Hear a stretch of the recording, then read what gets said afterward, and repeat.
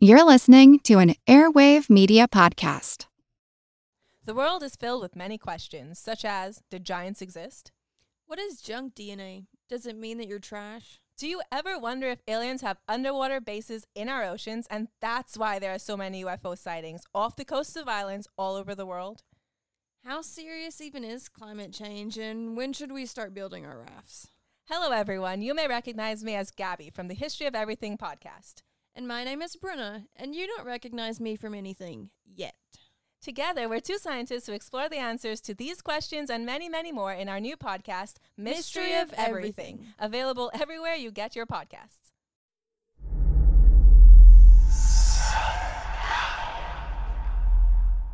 Hey y'all, spooky season is here. And if you're looking for a show to whet your appetite for a little haunted history, then I'd like to invite you to check out Southern Gothic, a chart-topping history podcast that explores some of the most infamous legends, folklore, ghost stories, and hauntings of the American South. We've covered all sorts of stuff from the Bell Witch of Tennessee to the disappearance of the Confederate submarine, the H.L. Hunley, not to mention our deep dives into the local lore of some of America's oldest and most haunted cities, like New Orleans, Charleston, and St. Augustine. So, if you're ready for a little good old-fashioned Halloween storytelling with a commitment to quality historical research, then be sure to check out Southern Gothic today. It's available now on all your favorite podcast apps.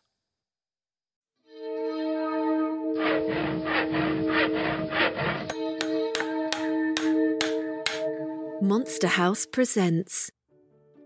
Today's episode is brought to you by Audible.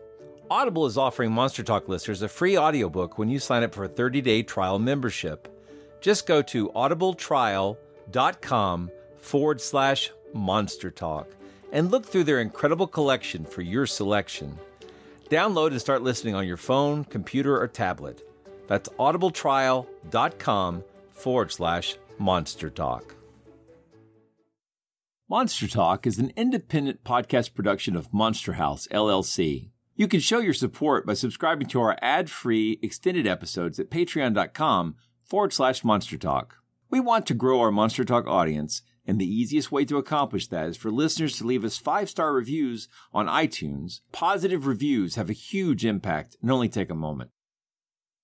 When you're doing historical research about weird topics such as monsters, mysteries, ghosts, or UFOs and the like, one of the most common places to look when going for primary sources is the initial coverage in contemporary newspapers.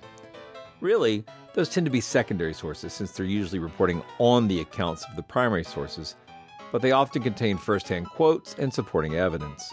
But what are you supposed to conclude when you run into reports like these?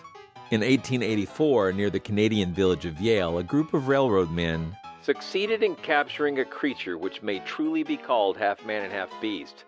Jacko, as the creature has been called by his capturers, is something of the gorilla type, standing about 4 feet 7 inches in height and weighing 127 pounds. He has long, black, strong hair and resembles a human being with one exception. His entire body, excepting his hands and feet, are covered with glossy hair about 1 inch long. Or this story from Tombstone, Arizona in 1890. A winged monster resembling a huge alligator with an extremely elongated tail and an immense pair of wings was found on the desert between Whetstone and the Huachuca Mountains last Sunday by 2 ranchers who were returning home from the Huachucas. The creature was evidently greatly exhausted by a long flight and when discovered was able to fly but a short distance at the time. Or this 1897 story from Aurora, Texas. About 4 o'clock this morning, early risers of Aurora, Texas were astonished by the sudden appearance of an airship flying low over town. In the north part of town, it collided with Judge J.S. Proctor's windmill and went to pieces with a tremendous explosion. Parts scattered over acres of ground. The windmill, a watering trough, and the judge's flower garden were destroyed. It's actually quite unlike anything we've ever seen before. A giant, hairy creature, part ape, part man. In Loch Ness, a 24-mile-long bottomless lake in the Highlands of Scotland. It's a creature known as the Loch Ness Monster.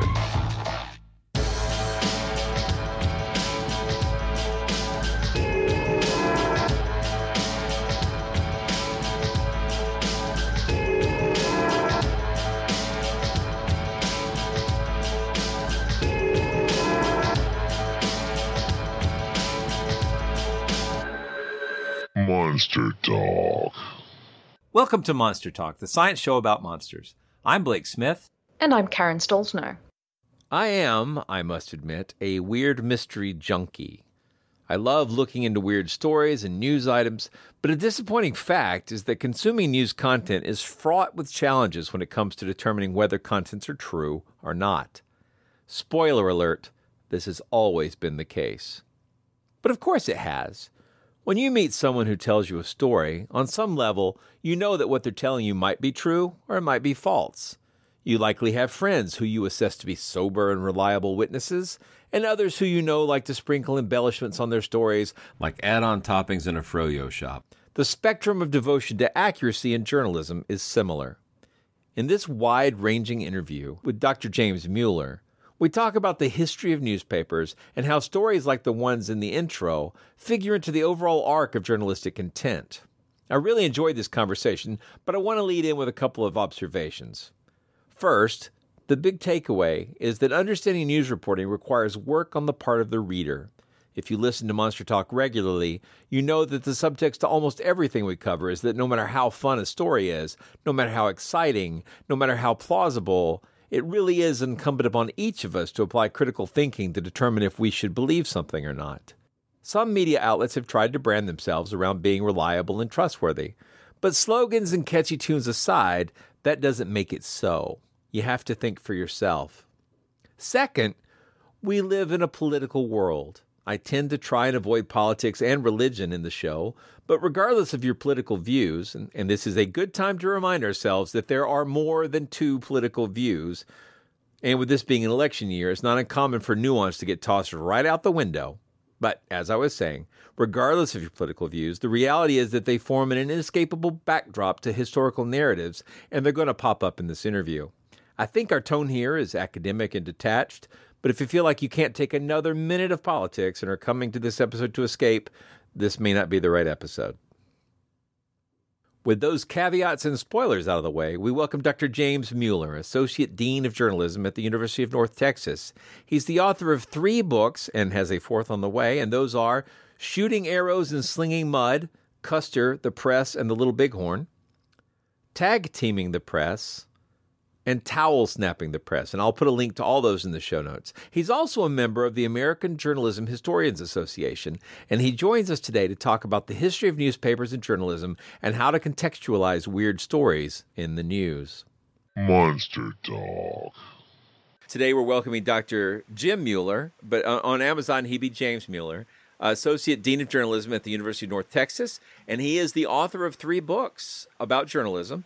One's called Shooting Arrows and Slinging Mud, which is about Custer and the press. And one is called Tag Teaming the Press, which appears to be about the Clintons. And the other is Towel Snapping the Press, which is about the Bush administration.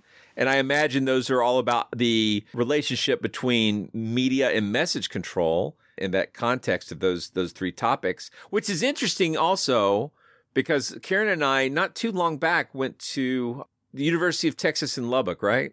Texas Tech in Lubbock. Sorry, yeah. I went to University of Texas in San Marcos, and then I also went to Texas Tech within months of each other, and I get a little confused. Sorry. So we went to Texas Tech in Lubbock and had a wonderful time visiting with the College of Communications there. We should name drop David Perlmutter. That's right. Their dean, David Perlmutter, is a friend of the show and has been on the show, and we are very interested in this.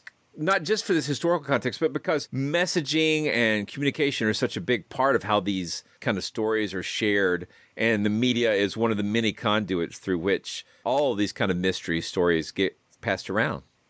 Yeah. So I gave you a little prep ahead of time that one of the things I wanted to talk about was just basically the history of journalism. And I as a lecturing professor, you probably could just talk for a full hour. But if you could sort of break it down and give us sort of a background on the history of journalism and how it sort of changed over time to now? That I know that's a big-ass question. Yeah, that's a big one because it depends on how far you want to go back. Because there's out in Arizona or someplace, there's a newspaper rock where you have these pictographs that people would put messages on to let people know, whether there were bears around or what have you. And so that could be kind of an early form of journalism thousands of years ago. Wow. But maybe not back that far. Yeah, extra. No, not that far. Okay. So you don't want the full 16-week course. Okay. Yeah, I thought if we started with maybe the broadsheets.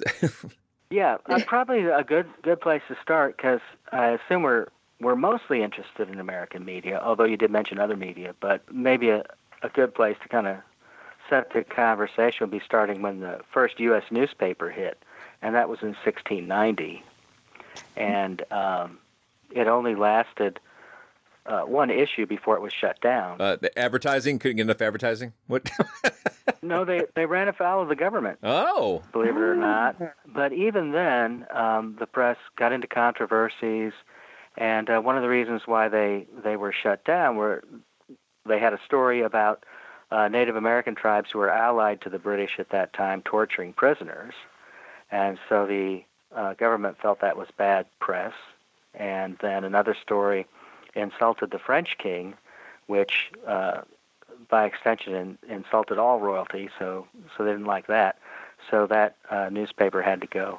But from the very beginning, the American press, I guess, has been kind of challenging and kind of skeptical, and always trying to deal with things that would be of interest to the general public. But when we get into the colonial era, the revolutionary press era, and so forth, the press is really interested mostly in politics.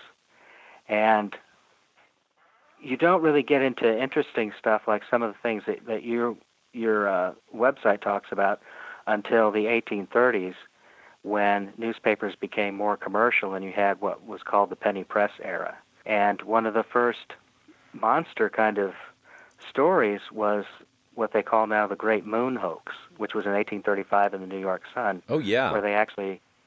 So you're familiar with that? I am, but if you don't mind talking about it, that'd be great. Yeah, well, that was when the New York Sun, which again, it was an era when Benjamin Day started it off by coming up with a new model of the press. And instead of talking about politics and should we kick out the British and that kind of thing, it was more just to sell as many newspapers as you can, and he reduced the price to a penny, thus the penny press, so more people could buy it, and people who were working folk and not necessarily just interested in politics. And they ran one story where they had looked at, they said, a Scottish scientific journal, where a guy had published a story that he had a telescope, was looking at the moon and found these bat-like creatures. And it created a bit of a sensation, and other newspapers picked up the story. And eventually it was exposed as a hoax, but the New York Sun never denied it, or admitted, rather. They never admitted that it was a hoax. And in fact, one of the editors said, well, people appreciated it because they appreciated good writing. So I think, the press was much looser in those days of the 19th century, and continuing on until journalism really started to be professionalized in the 20th century, and it took a lot of the fun out of it. So I think in the American press, today you see a lot less stories where you would have presentations of hoaxes or presentations of odd phenomena as if they really could be real. You don't see that a lot in the mainstream press in the United States. Well, that's interesting, because, is that because, so I'm going to accept your premise and say, okay, is that because those stories have the taint of tabloid journalism? And maybe we should probably talk about what the difference is between tabloid journalism and regular journalism, because I'm not sure I even know now that I've said it out loud. Yeah, if you say media or you say journalism, it's really hard to get a handle on the definition of it. At journalism schools, professional journalists, we tend to think of, the mainstream press, like the New York Times, Dallas Morning News, ABC, CBS. But then there are all other kinds of publications that people read, the supermarket tabloids and tabloid TV and so forth. And I think a lot of the public just lump them all together. But people who work in the mainstream press, yes, would see those type of stories as maybe something that would be the weekly world news or something like that. And so would shy away from it or would only write it with a very serious kind of context and explore it. And I think, in the 19th century, there weren't journalism schools. People were not professionally trained, and there are no codes of ethics. Well, there were some that were being kind of developed towards the end of the 19th century, but people went into the business usually, as an apprentice, working, at the newspaper and kind of learning the trade, but there was no real sense of professionalism, I would say, like there is today. How common were these amazing, fantastical stories? Did they appear in every issue, or was it just an occasional thing? Well, I think, I've looked at a lot of newspapers from the 1870s when I was doing the book on Custer's Last Stand, and I would say, a lot of issues would have something that would be unusual in it, or something that was done as kind of, a sense of humor. But, huge hoax stories like the moon hoax and that kind of stuff, I think was fairly rare. But editors were looking for stuff that was unusual, and particularly, in the penny press era, and then after the Civil War. During the Civil War, things were pretty serious, and everybody was focused on war news. But the post-Civil War era, the growth of cities after the Civil War, the growth of markets, journalism became a huge, big business during the Civil War as newspapers expanded to cover the war. So there was a lot of money to be made, a lot of competition. And so in the 1870s, 1880s, people were looking for, in the news business, they were looking for exciting stories and unusual stories. And there was a guy in St. Louis, Joseph McCullough, who was the editor of the St. Louis Globe and later became the Globe Democrat, and he wrote an extensive guidebook for his reporters. And one of the things that he established was a snake bureau, and he wanted stories about snakes. And it didn't matter what they were, because people were interested in those kinds of things. And even if it was a fantastic story, he didn't care, as long as it was interesting. This memo that he wrote to reporters, he just kind of jokingly said he drew the line at what appeared in the Cincinnati newspaper, where they had a story about a snake that was sucking milk from a cow like a calf would. And he said, I draw my line there. Might be believable in the Louisiana Senate, but not in St. Louis. That's funny, because that's literally folklore I've heard growing up, is that snakes drink milk.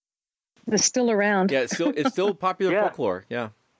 Wow. Yeah, but they had, I saw stories in the 1870s about like a kid who had disappeared from home, and then they found him in a rattlesnake den, and he was petting all the snakes, and it, cried when his family rescued him because he wanted to go back to his pets. Kids love their rattles. I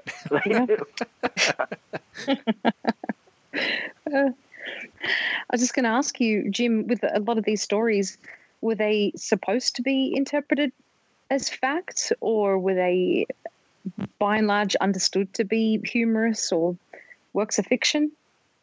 Well, I think, it was really left up to the reader, but I think the readers could interpret it, sometimes by the placement of the newspaper, because, until the late part of the 19th century, there was not a comics page, but newspapers would run a column of one-liners or brights or jokes or odd stories and stuff like that. And I think if you saw stories there, then you could kind of figure, well, they're sending this with a nudge and a wink. And you could just kind of use your common sense, And then, as today, some people might take it as gospel, but I think a lot of people would look at it, this is just something humorous for it. But they've got to know the context, and if it's being quoted in a book, it's probably missing all that context. That's interesting. Mm-hmm. Yeah, and you just have to get into kind of the spirit of the times. They had, I think, in some ways, in the 19th century, they had maybe a more ferocious sense of humor, or laughed at a lot of cruel humor and stuff like that.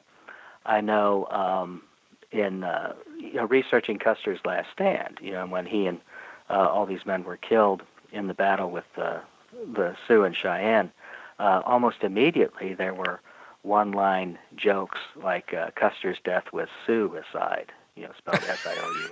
Oh. And then there Dear was Blake's heart. there was the true story.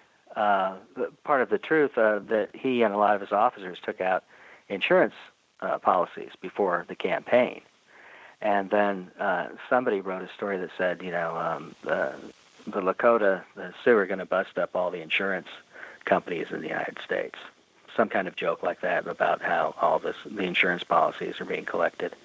And 1876 was a presidential election year, and one newspaper had a joke that said, we hear that Sitting Bull is running for Congress from the Little Bighorn district, and he's running on a platform of reducing the size of the Army. So, okay, that's pretty wry. Okay. Yeah, so things like that. It's a different time, different sense of humor, and again, I think a lot of people would understand what the newspaper was writing about, or the magazine, or what have you. I know those jokes roll, but they're hitting me pretty well. Some stuff never gets old. Yeah. But it's also something that you couldn't quite imagine, say, after 9/11. Right. Like 5 days later, running something like that. Because I remember after 9/11, I think Gilbert Gottfried or some comedian said a joke about the flights in New York, and people booed him off the stage. Yeah, and, that's yelling too soon. It was a famous incident. I think that's when, if I remember correctly, that's when he went into the aristocrats joke. Yeah. Which we will not be covering in this episode. Okay, yeah. That's for another episode. Whole another show. So I'm interested. You mentioned a code of ethics. When did journalism, as a profession, I guess maybe I'm making assumptions even now, is there, I know like the doctors have a Hippocratic oath, and do journalists have some sort of ethical oath, or is that per newspaper, or wherever your venue is, do you abide by the ethical rules of those papers? Is there a common sort of guiding principle about truth in journalism? Well, yes and no. The thing about journalism is, as opposed to medicine or any other type of profession, there's no licensing. Like, if you're going to be a doctor, you have to get a medical license. If you're going to be a lawyer, you have to pass a test, pass the bar, and so forth. But to be a journalist, you just have to hang out your shingle or get a website, or a blog or what have you. There's no licensing. And so there's no body that can have a code of ethics and then force people to abide by it.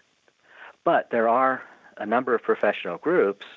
The Society of Professional Journalists is probably the most well-known, and it has a code of ethics, and it has, main principles like, tell the truth as the number one principle.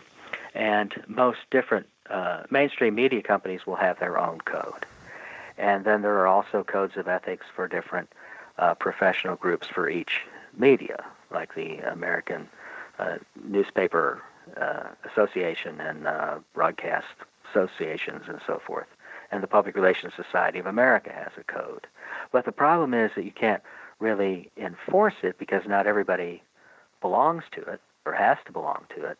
And journalists also don't really want to be in the position of kicking other people out of the profession, because there also is this idea that, in the United States, anybody can, work for a newspaper or can write something or put something on a website. Who are we to tell them not to?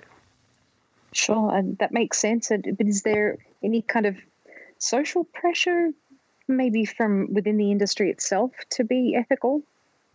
Yes, I think there is. And it starts even in journalism school and working for the college newspaper and so forth. And I think the culture is very much that if you lie in print, if you plagiarize, if you steal somebody else's stuff, then you are, kind of shunned in a sense.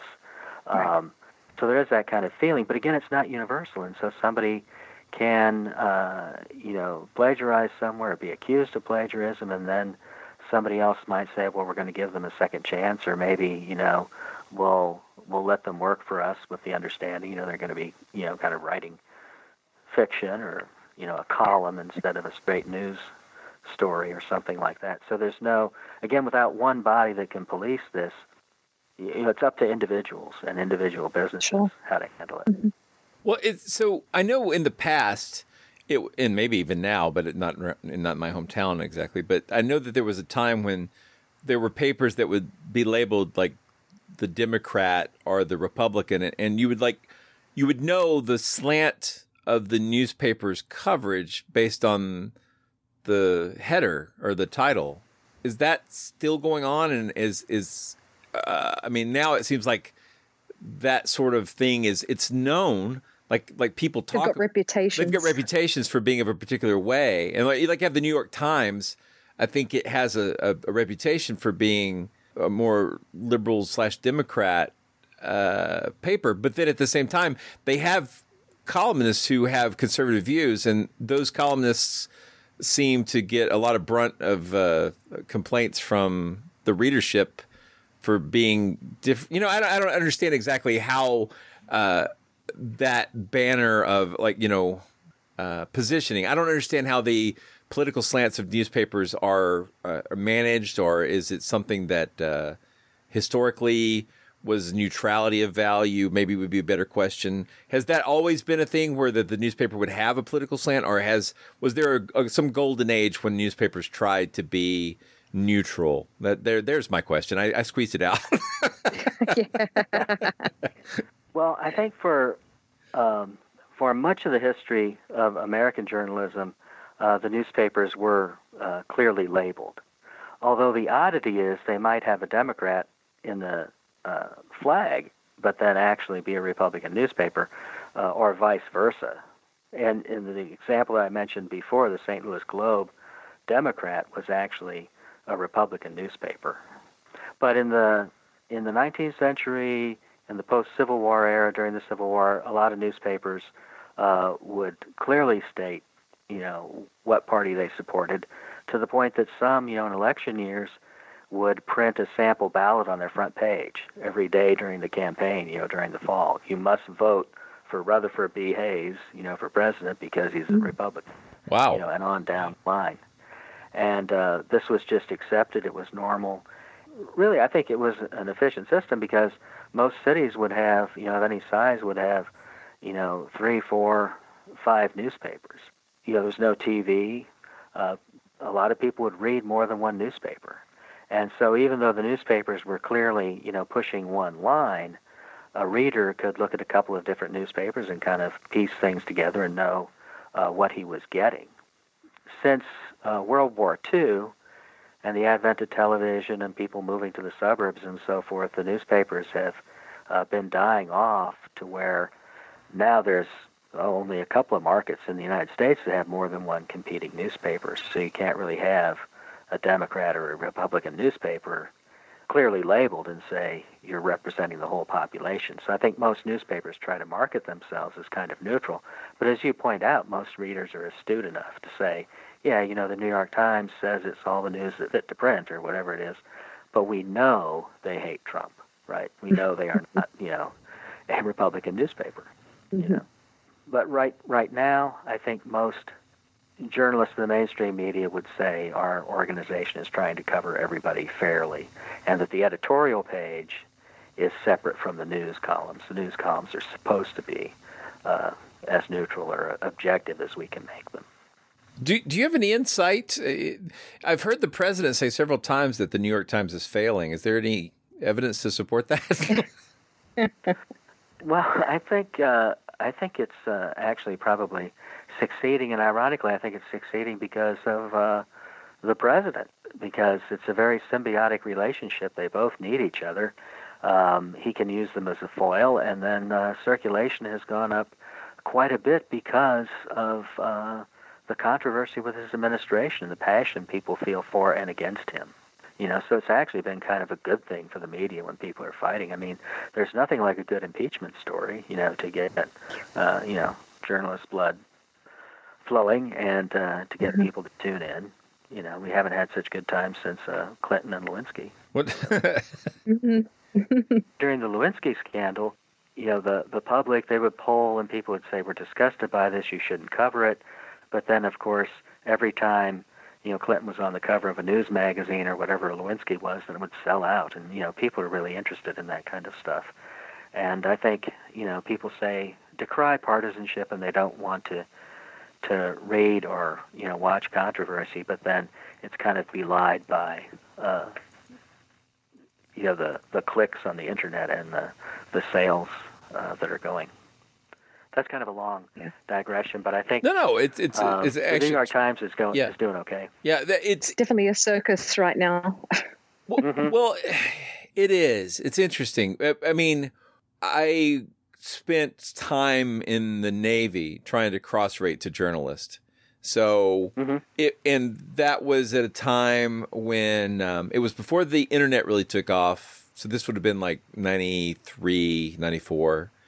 A little bit of 95. And, but they still had wire service on the ship, and, you would still take off an AP story and rewrite it, that kind of thing. But we also did our own journalism, our own articles and coverage stuff. But when I got into IT work, one of the first things I noticed was that web pages allowed anybody to have a platform. And I think now maybe search engines and social media mitigate a little bit who sees what, but anybody can put their message out. Whether you'll get eyes on it's a different question, right? And there was a great deal of despair in the journalism business as all of this change in how easy it was to publish came out. And I don't know, maybe you could give us some insight into how that has affected things, because it seems like now, I know there's a constant struggle to deal with ad blockers and all kinds of things around people not wanting to see pop-ups and ads, yet advertising being the profit model for the media. How has that sort of played out over the past? I've really not had my eye on it for maybe 15 years, I guess. So do you have any insight into how, as a business, journalism is working out lately? Well, if I could solve that one, I wouldn't have to be a professor anymore. You don't have to have a solution. Yeah. I'm just wondering what's the current, what's the state of the despair? Well, oh man, I should be positive since I'm a journalism, prof and associate dean. But it has hurt, I think, particularly at the local level. Like when I was in the newspaper business, I was working for a suburban newspaper. And we thrived and had a lot of readers, and we were able to cover, the county government, the city schools, and so forth.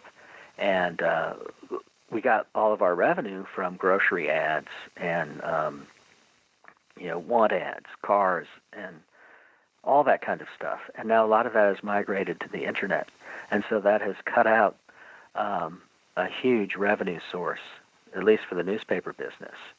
And I suspect for television as well, as people are trying to eliminate commercials. I know I do, and we'll DVR stuff and slip through the commercials. And, without that revenue source, a lot of media companies are really struggling. The thought was, in the early days of the Internet, well, we'll put our stuff on the web for free, and the advertising will follow, and, people will just go on as before. We'll get ads on the Internet, and we'll get viewers. But what has happened is that we've trained people to get stuff for free on the web. Now newspapers are trying to recover by, putting stuff behind a paywall, but they're finding it's a real struggle to convince people to pay for stuff when they're trained to get it for free. And then also the ad revenue has not followed to newspapers. They're not getting the same amount of money from ads on the web that they did in print. Hello, I'm Paul Giamatti. And I'm Stephen Asma. Each week on Chinwag, we dig into the weird topics you wonder about, that you care about. The stuff none of us are totally sure of, like the Bermuda Triangle, Mothman, consciousness, philosophy, UFOs, ghosts, or, say, Bigfoot. So who's to say that there's not alien species that are Sasquatch. Like I'd seen a ghost, and I would hear something walking and breathing. Maybe every path is right. I will accept as a premise that every path is right. That is a face on Mars. Eyes, nose. It kind of looked like Wilson the volleyball. Some people enjoy the waves or whatever crashing, and I enjoy listening to a quantum physics audiobook. I do think there are many things in the world that we just don't understand and probably won't understand. That's our whole show. So join us every Wednesday on all major podcast platforms and find us on Instagram, TikTok, and Twitter at ChinwagPod and Wagon. We've got a podcast recommendation I think will be really fun and or useful for Monster Talk listeners. I Know Dino, the big dinosaur podcast. Studying dinosaurs can teach us about the prehistoric world, but also the world of today. For example, migration patterns of dinosaur lineages can tell us about the Earth's changing continents. Climate models of dinosaur ecosystems help us understand global warming. Studying dinosaur diets can help show the link between plant and animal evolution. Talk about paleo. In many dinosaur injuries, paleopathologies are the first known occurrences of diseases. A new episode of I Know Dino comes out every week with new dinosaur discoveries you won't hear about anywhere else. You can find I Know Dino on Apple Podcasts, Spotify, or wherever you get your podcasts. So it has been quite a struggle, the change to the internet. Yeah, it sounds like they're changing models of other industries too, like the music industry and book publishing industry. They're all exactly having troubles. And the thing that I think a lot of journalists, I know I bemoan, is the lack of local coverage now, because the newspaper that I worked for went under, and a lot of newspapers don't have the resources now to cover local school districts. So I think for democracy, for our country, we're in trouble if we don't have people going to the local school board, going to the city hall, because then basically, the governmental bodies can do whatever they want without anybody really knowing until it's a done deal, and then it's almost too late. Good point. Yeah, for real. Yeah, I live in a. It's not a small town. Well, it's kind of a small town, but yes, it is. Yeah, it's outside of Atlanta, so but there's this sort of suburban sprawl, so it feels like it's all one big connected mess. But we still have We used to have snake handlers down the street. Well, that's my hometown. Yeah, that's still a pretty small place. Well, that would be a good story. Yeah. Yes. Yeah, it would. Yeah, it's got all the things that the St. Louis Snake Bureau wants, right? Yeah. Yeah, we would want somebody on that. One of my favorite restaurants has been in business since 1945. It was opened by GIs that, they got out of the Army and, opened up a restaurant, and it's still in business. Mm-hmm. And on the wall, they've got I forget, it's like a 10-year anniversary. So I think it's like 1955 newspaper talking about their 10-year anniversary. And it's also, you can see other content from the newspaper there. And it was things like they were announcing people had a birthday party, a family had a visitor from out of town. It's like things I've seen things like that. You would never expect to see. Seemingly very mundane stuff. Yeah, but you could really get a sort of a feel for what the town was like at that little window. Although you kind of can't. It's interesting. Like, you'd get those stories about, and let's be blunt, these were stories about white people doing stuff. And what you wouldn't see would probably be the stories about local African American people, being lynched or whatever. They I don't even know. Yeah. So that it's a snapshot. It's not necessarily an accurate snapshot. But there probably would have been an African American newspaper in that town too. I bet. Okay. I think so. I know, and where I grew up in St. Louis, there was. Well, that's a big city. My hometown probably, that's true. Back then, probably only had like 5,000 people. Atlanta certainly had a large and thriving African-American community. And I'm sure they did. That is really interesting. Newspapers.com has tons and tons of digitized papers, but I haven't looked to see if they have those kind of African-American press as part of their digital archives. Be interesting to check. So, anyway, I think I went on a long ramble there. I apologize, but there was no worries. I'm gonna ramble off into time for a second now that we're rambling. Okay. You wrote about Custer and the coverage of the Little Bighorn. What was it like to be a newspaper journalist or reporter in the 1870s? What sort of a job was that back then? Or did you get any insight into that? A little bit. I mean, the correspondents who went out west, I mean, it was like war correspondents today. They were on the front lines, and there was the AP correspondent was killed with Custer. So, as always, war reporting was dangerous, just like now. Wow. It was not a college-educated job. So reporters were kind of looked down upon then. It was more kind of a low-level job. But then, as now, it attracted people who weren't necessarily interested in the money, but interested in the adventure, interested in, a creative kind of work, where you could write stuff. That's always been one of the appeals. And so I think that that was part of it. But again, not making a lot of money, working long hours, a lot of pressure, it's for with the rest of society too. I mean, there's no Social Security, if you're injured or you're retired or what have you. But I think the reporters were, again, similar to people who go into it today, in that they have a sense of adventure, they have a sense of curiosity, and they want to be creative.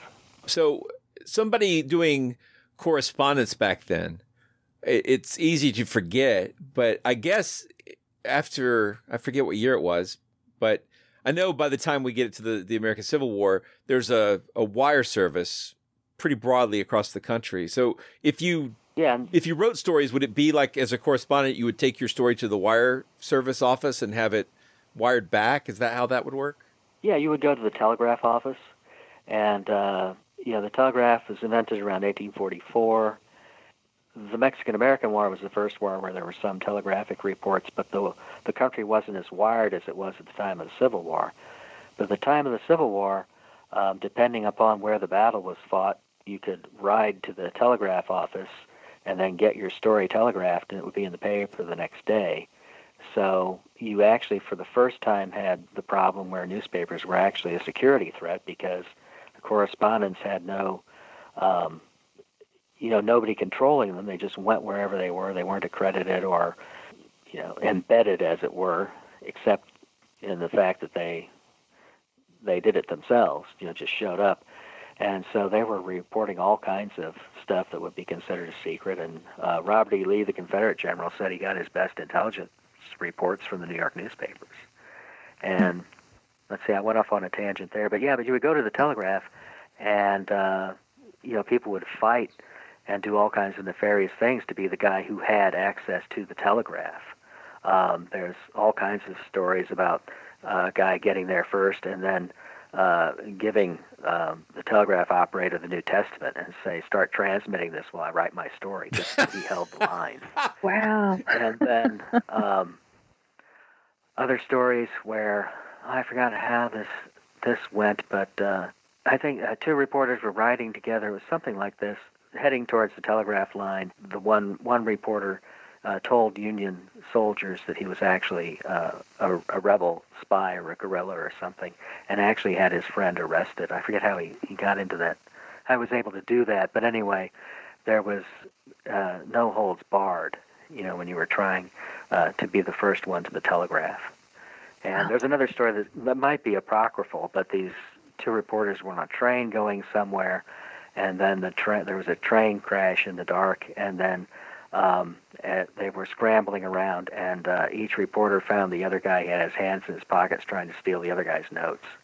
Wow. So they were very competitive and fighting to get their story in first to the telegraph. And in 1876, during the Little Bighorn, that was fought in the Montana Territory, and it was like about 2 days' ride to the nearest telegraph.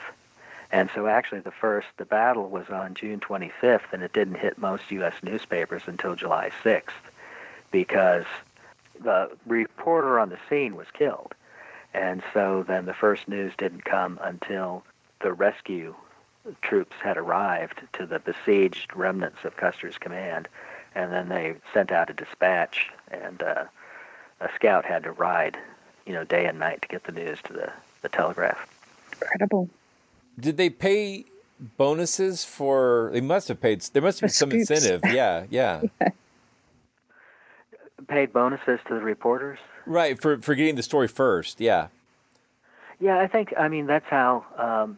Just like today, you would get promoted or get a full-time job. Let's say instead of just being a correspondent or a stringer, to where you're paid per piece. And then, as today too, you work in smaller markets. The guy who found David Livingstone, the missionary in Africa, I don't remember if you're familiar with that story about Stanley and Livingstone. Okay, 1876 was also the same year. Dr. Livingstone, I presume? Exactly. Yeah. One of the most famous lines in literature, or in journalism, anyway. But Stanley was a guy who was maybe kind of typical of journalists of that era, although he had a lot of background in his life that was just really kind of odd. He was an orphan brought up in an orphanage in Wales, and then when he got out of there at 16, he worked his way to the U.S., to New Orleans, and knocked around working for a merchant. But the Civil War broke out. He's working in Arkansas, and he wants to attract the attention of a lady in the town, and you couldn't get anywhere with anybody unless you were in the Army, so he enlisted even though he didn't care who won in the Confederate Army, captured at Shiloh, then entered the Union Army to get out of the POW camp. They had a program that if you joined the Union Army, they would parole you. And then he got ill and was never able to fight for the Union Army. He was discharged, and then he went to New York, worked for a little bit, then enlisted in the Union Navy. And then while he was on shipboard, he wrote a couple of stories about a naval battle that he was in, sent them back to New York, and they were published. And so he decided this would be a good career for him. And he wanted to work in New York, but they said, no, go to get experience in the smaller markets. So he went to St. Louis and was working as an occasional there, which was what we call a stringer today, paid per piece, and then built up enough of a portfolio that then he could go back to New York and get a tryout there. They still wouldn't hire him, but they gave him a tryout, and then he was eventually able to get onto the staff of the New York Herald. He was an example of a guy who loved adventure. He didn't really love to write because he often wrote about how difficult it was to write. He liked the attention having written. I guess like a lot of people do that today, but he didn't. The act of writing itself was really, really painful. Arduous, yeah. The tyranny of the blank page, I think we're all familiar with. Yeah, absolutely. Exactly. Mm-hmm. And Jim, I was wondering, at what time did photographs start appearing in newspapers? I don't know the exact date, but it was around the latter part of the 19th century, like around the 1890s and so forth. They had the very first ones. Wow. And then in the 1900s, then it really began to take off and so forth. I mean, you had photography was first invented before the Civil War, and so, of course, we have all those pictures from the Civil War, but the technology wasn't developed that you could actually reproduce them in a newspaper. They could do woodcuts and drawings based on the photographs, and they would produce them in illustrated newspapers, but they couldn't reproduce the photographs. Yeah, I'm not, to be honest with you, I'm not sure what the technical names for that or how. Yeah, it's tangential. Yeah. Yeah, I think they had to develop the halftone process. Is that what it's called? I think that's the kind of thing I'll look up and throw in the show notes because that might be kind of a rabbit hole. Monster Talk. This episode of Monster Talk is brought to you by Audible. Audible is offering Monster Talk listeners a free audiobook with a 30-day trial membership. Just go to audibletrial.com/Monster Talk. Browse through their unmatched collection of titles, select one, and download it. It's that easy. That's audibletrial.com/Monster Talk.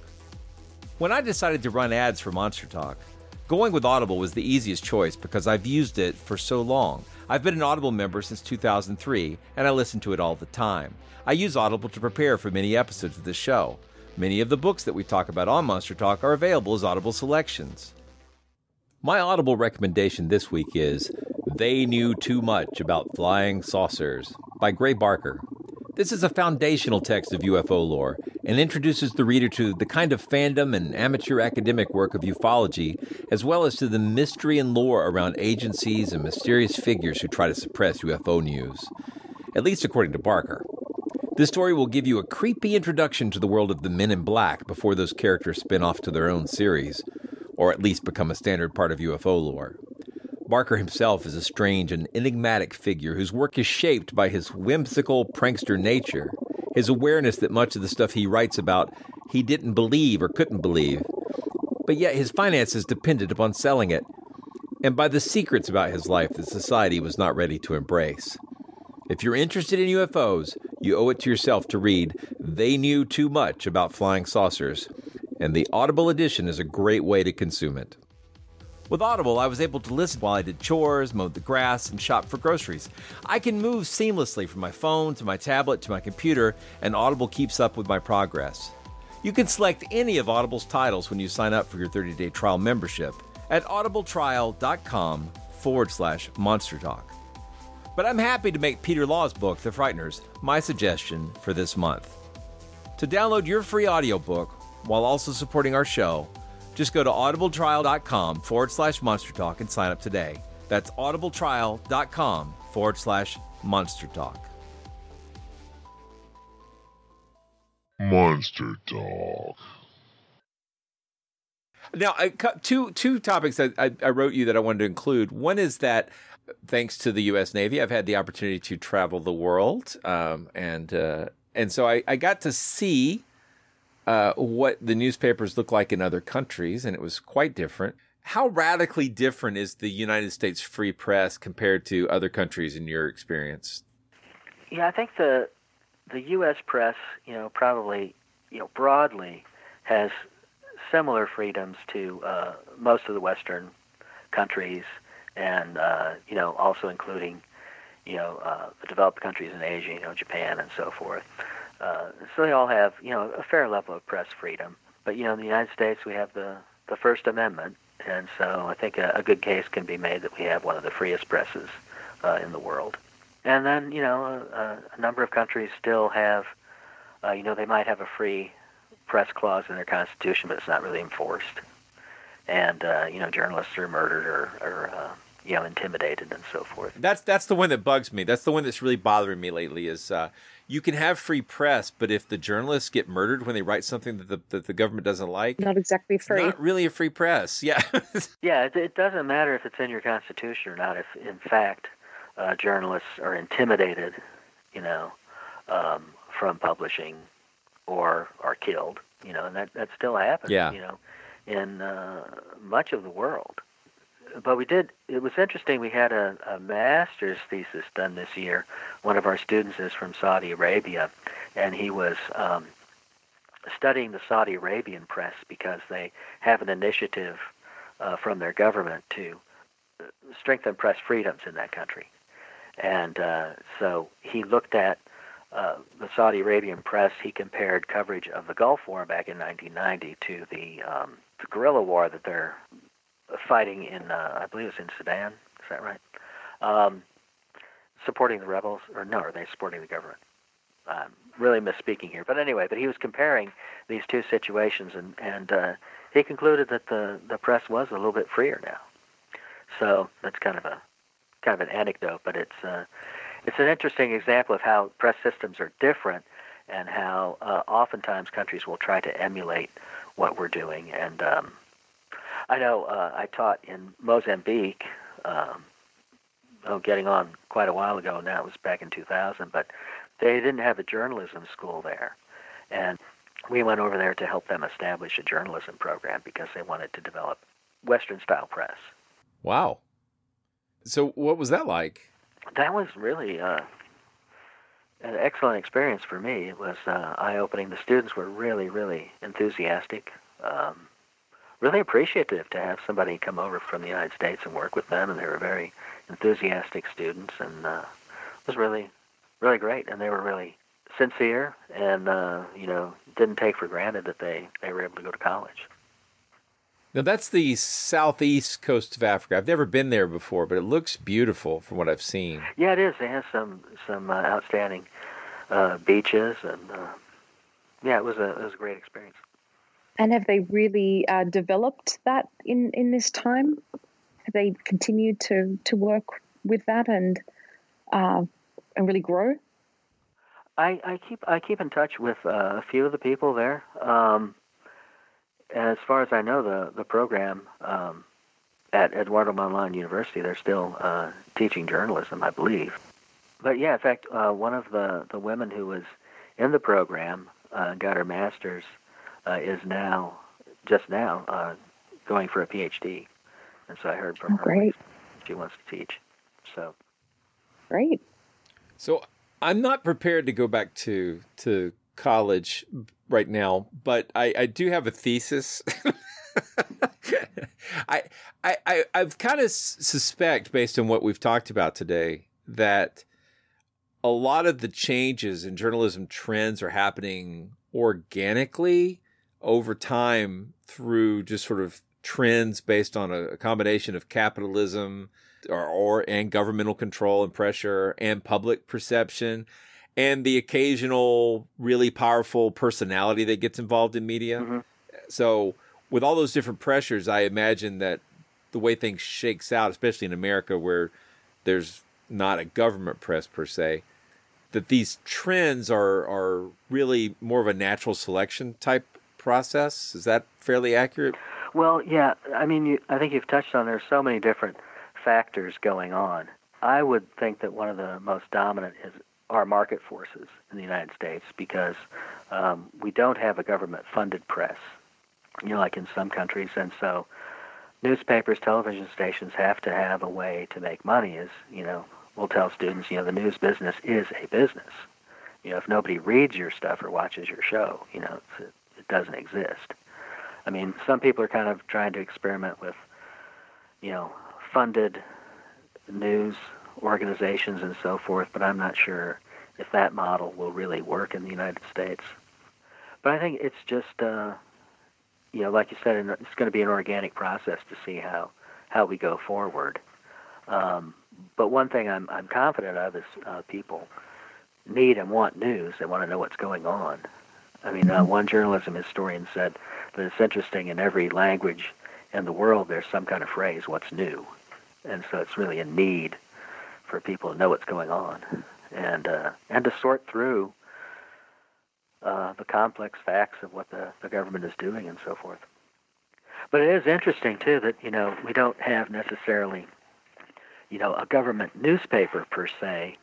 But one thing I know from doing research on the presidency is that, since Clinton, the White House certainly has become more and more controlling of its own messaging and has developed, basically its own television channel. They have the whitehouse.gov website, and they put their videos up, and they have a White House photographer. The presidents have really discovered that, they don't necessarily need the press to carry their message, that they can get it out there through, as the current president has shown through, Twitter.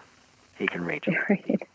I am not a journalism wonk, but I've seen criticism around the press corps that in order to preserve their access to the president, that it's been affecting the messaging coming out. Is that a pretty big concern, or is that my imagination?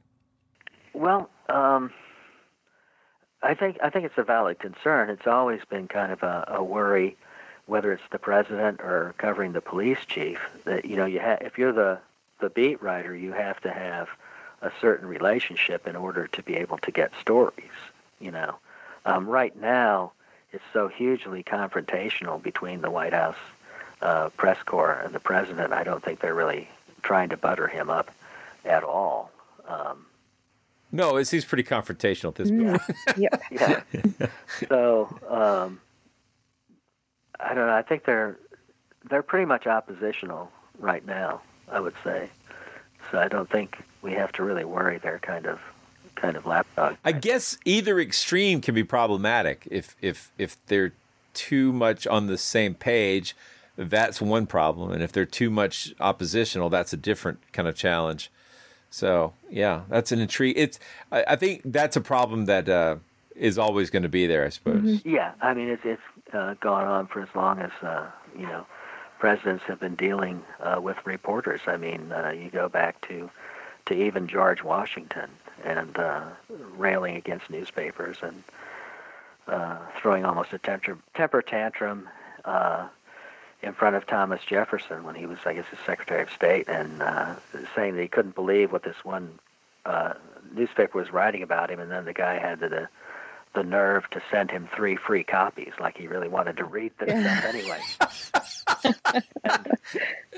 And then Jefferson, and a lot of other people, from then on, they kind of picked up. They would either, find a sinecure for a reporter, and so he'd have a government job, and then could start a newspaper, or they would have their favorite reporters and feed them stories and so forth. So it's always been a back and forth over the years. As an administration will find a favorite reporter to work with, somebody that they can talk to, and then try and freeze out or some way, intimidate, people they don't like.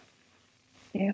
Well, I think what's happened here is this is one of those topics I'm wildly curious about. And so I've accidentally driven this interview all over the place. I apologize, Karen. I apologize, Jim. That's okay. I think it's interesting that even having the free press here, that there's still a lot of influence and persuasion that's taking place with just competing factions and groups. But I wanted to ask I wanted to go back to the strange stories topic, and I guess you wanted to briefly too. Yeah. Blake? Let's stay on brand, right? But I just wanted to ask, I know we're focusing primarily on the United States here, but in regards to strange stories that were written historically, was that a practice that was going on in other Anglophone countries too, like the UK and Australia and Canada, or was it, I imagine we have heard of stories coming out of the UK, but in general, was this just something that was happening globally in English-speaking countries? Yeah, well, I must say, I'm not really an expert on the international press, but sure. The United States press has always, its roots are from Great Britain. I mean, the first American journalists had emigrated from Great Britain, and so there's always been a fair similarity. So the same types of stories that would be, popular in the United States would be popular in Great Britain as well. And I know we were talking about Stanley earlier, and on one of his expeditions to Africa, he was also working for one of the London papers as well as the New York Herald. And he would send back stuff about mysterious animals or tribesmen in Africa that he hadn't seen, but they would hear the noises from them, and he wrote about some tribe of pygmies that he had heard rumors about that lived only on elephant meat and used poison darts that, one hit and you were dead, and talked about how a lot of the guys in his expedition refused to go through certain areas because of fear of these warriors. And so that was published in the British newspapers as well, and he was writing for that audience. I want to warn people against necessarily taking these older stories at face value. And I guess my question is, what kind of things should people consider when they're looking at these old newspaper stories, especially about stuff that's weird or mysterious or offbeat? How would they get the context they need to better understand what this story is? Well, I think, an individual story, like I think you and I had talked to you, had sent me a copy about cowboys finding a prehistoric monster or something in Arizona and bringing it into town. And stories like this, you have to kind of read the tone of the story. And oftentimes there would be code phrases like "we believe" or "we heard," and kind of almost disavowing it. And that's kind of like the editor is letting you know, well, we don't really know whether this is true or believe it, but we're just printing it for interest. And also, if you look at the context around the story, because a lot of times these things will be put on a page where there will be a lot of unusual stories or humor things, and then I think that's also a clue to let the reader decide, or let the reader know, rather, that maybe this isn't a serious story. But again, in the context of the 19th century, they printed everything they had as long as it was interesting, and then kind of threw it out there, and you as the reader kind of would decide whether to believe it or not. And again, oftentimes they would say stuff like, we don't know if this is true or not, but we're just passing this along. And there was an editor for the Chicago Times, Wilbur Story, owned the newspaper. And during the Civil War... Wait, his name was Story and he owned the newspaper?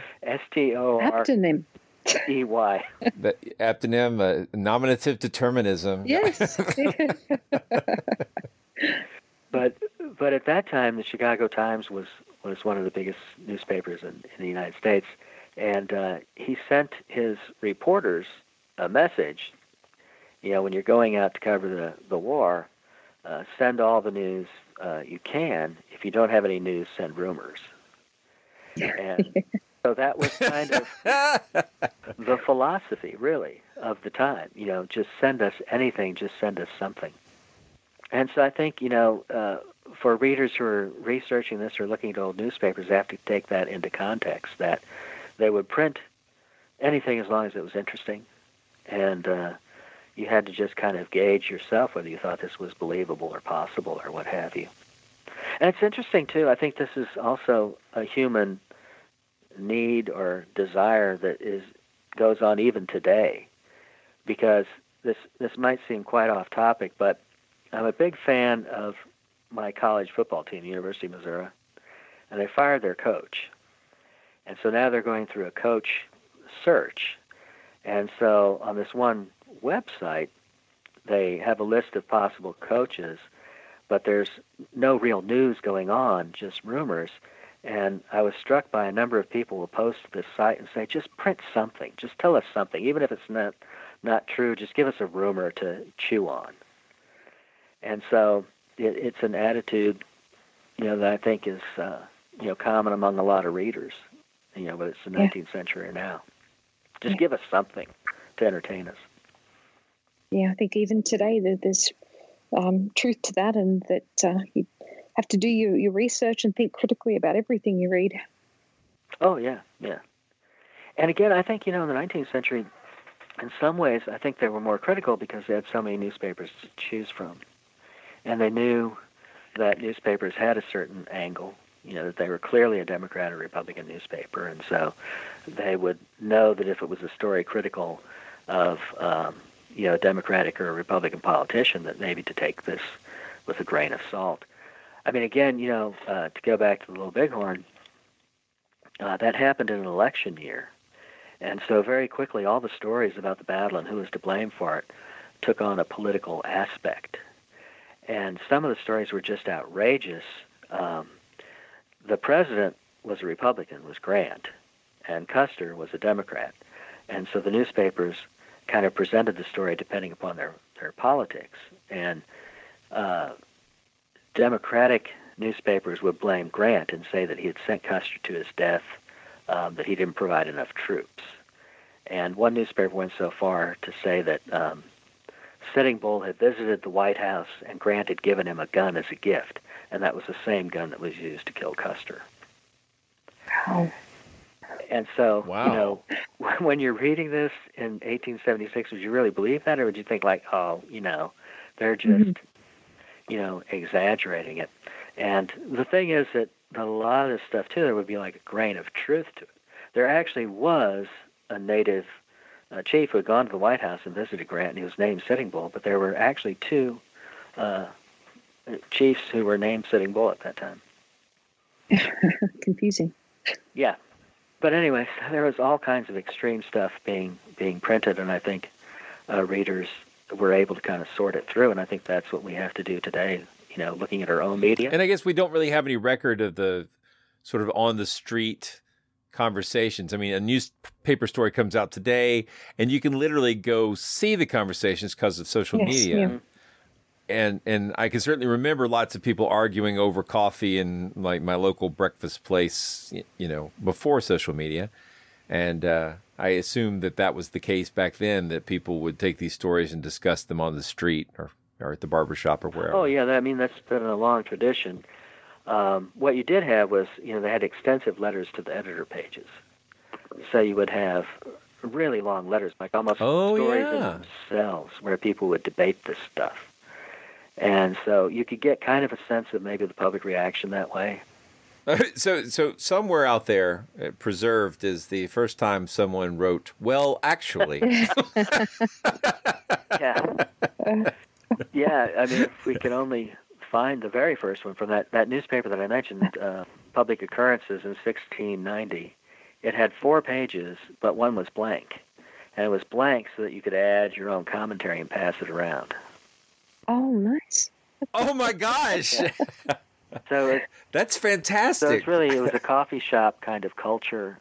Very, very few people, would subscribe to a newspaper in the colonial era or the, early 19th century.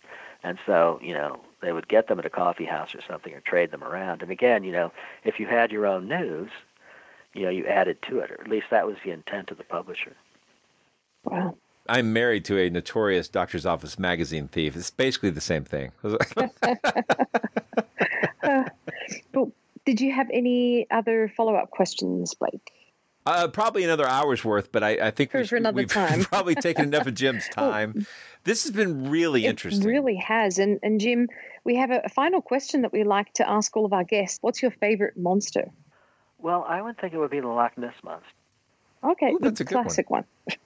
Yeah, I mean, and I couldn't tell you why, except, maybe my grandfather was from Scotland, but it just seemed like, I guess, there could be something there. The water looks so dark and so forth. And so I've always, wanted to go there, and stare at the lake and see if something comes up. And I was talking to my son about this the other day, because he researches stuff like this, like chupacabra or something like that, and said, what do you think? Loch Ness Monster, you think that's real? And then he, went on to a 5-minute discourse. No, it couldn't be real because the lake is too cold or whatever, Well, no food source. But anyway, I still, think maybe it's there. Who knows? That's a much better answer. I was afraid that, like many papers, you would say, well, I know the answer, but it's behind a paywall.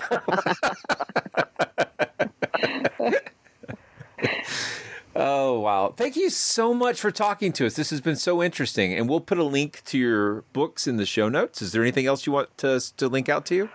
No, just, I guess, shameless publicity. I'm writing another book that's going to be out in the fall, next fall. It's a biography of Custer, but Custer, I'm making the argument that he was actually more of an artist than a soldier, that he always had this idea that he wanted to be a writer or an actor or something like that. And he had, of course, written a book, and he'd written a lot of newspaper articles. So I think it's kind of an interesting take on his life. Definitely. Yeah. Cool. Very interesting. Well, we will load the show notes up with these links to your current books that are published. Mm-hmm. And we can put a link to the University of North Texas journalism program. That's great. And anything else you think of, send me an email, and I'll make sure it gets in there. Thanks a lot. All right, thanks. All right, Thank you. Good night, everyone. Bye-bye. Bye. All right, bye-bye. Monster Talk. You've been listening to Monster Talk, the science show about monsters. I'm Blake Smith. And I'm Karen Stolzno. You just heard an interview with Dr. James Mueller, Associate Dean of Journalism at the University of North Texas, discussing how to interpret historical newspapers and modern ones as well. It's always been incumbent upon the reader to think critically about what they're reading, and an old saying I've heard is that the news is always accurate until they're reporting about you. So given that, is there anything you can do? Well, here's a few suggestions. 1. Read past the headline. Headlines are not the story and often aren't even accurate to the story's content. A visit to Facebook or Twitter will show you that if you actually read the article, you are already giving the story more effort than 90% of the people who are commenting on it. Number 2, check your sources. Are there named sources in the story? Are there more than one? Are the sources people who are reputable and likely to be telling the truth? Number 3, is the source biased? There are papers and news outlets that strive for accuracy, and there are outlets that strive for a particular angle. Consider that when evaluating the story. Number 4, what's the context of the story? As mentioned in this interview, some stories are on pages with various gossip and opinion. And is this thing you're reading an opinion piece? Is it a work of fiction? In modern times, there are many sites that are set up for satire or highly slanted propaganda releases that look at a glance like a real, reputable news site. You have to be cautious. And number 5, fact-checking sites. There are numerous fact-checking sites that are worth looking into when you see what seems to be an outrageous story. Those are just a few guidelines. Now, one interesting thing we didn't cover in this episode is the effect of social media on sharing false narratives. It's so easy to click that share button or that like button. You see something you agree with, you want others to see it, so you share. It is not in the financial interests of Twitter or Facebook to slow down the sharing of stuff, even if it's false. It's up to you to decide if accuracy is a value you care about. My reading into behavioral economics suggests that a really simple way to slow down the spread of nonsense would be to have one extra button to click when you share something. If you had a little pop-up that said, "Are you sharing this because you believe it to be true?" it would probably be enough of a tap on the brakes to make many people take a moment and think before they shared something. Probably.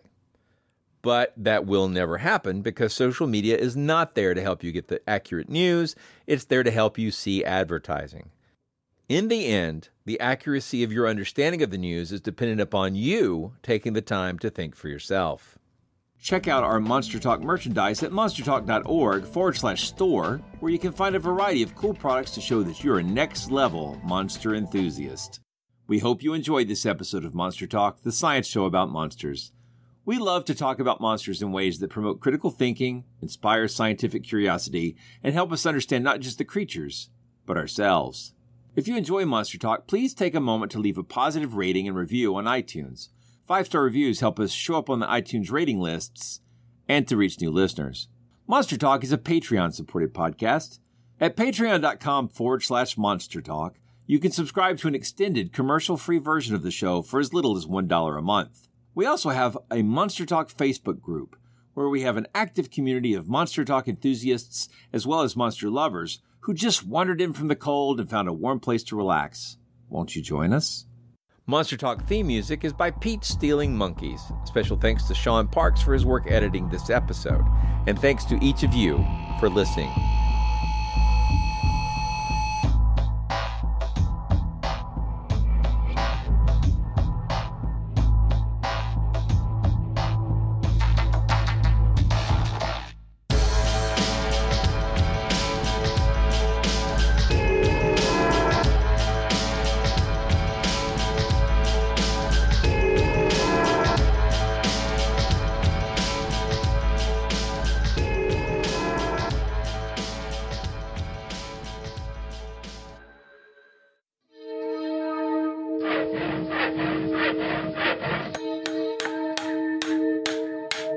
This has been a Monster House presentation.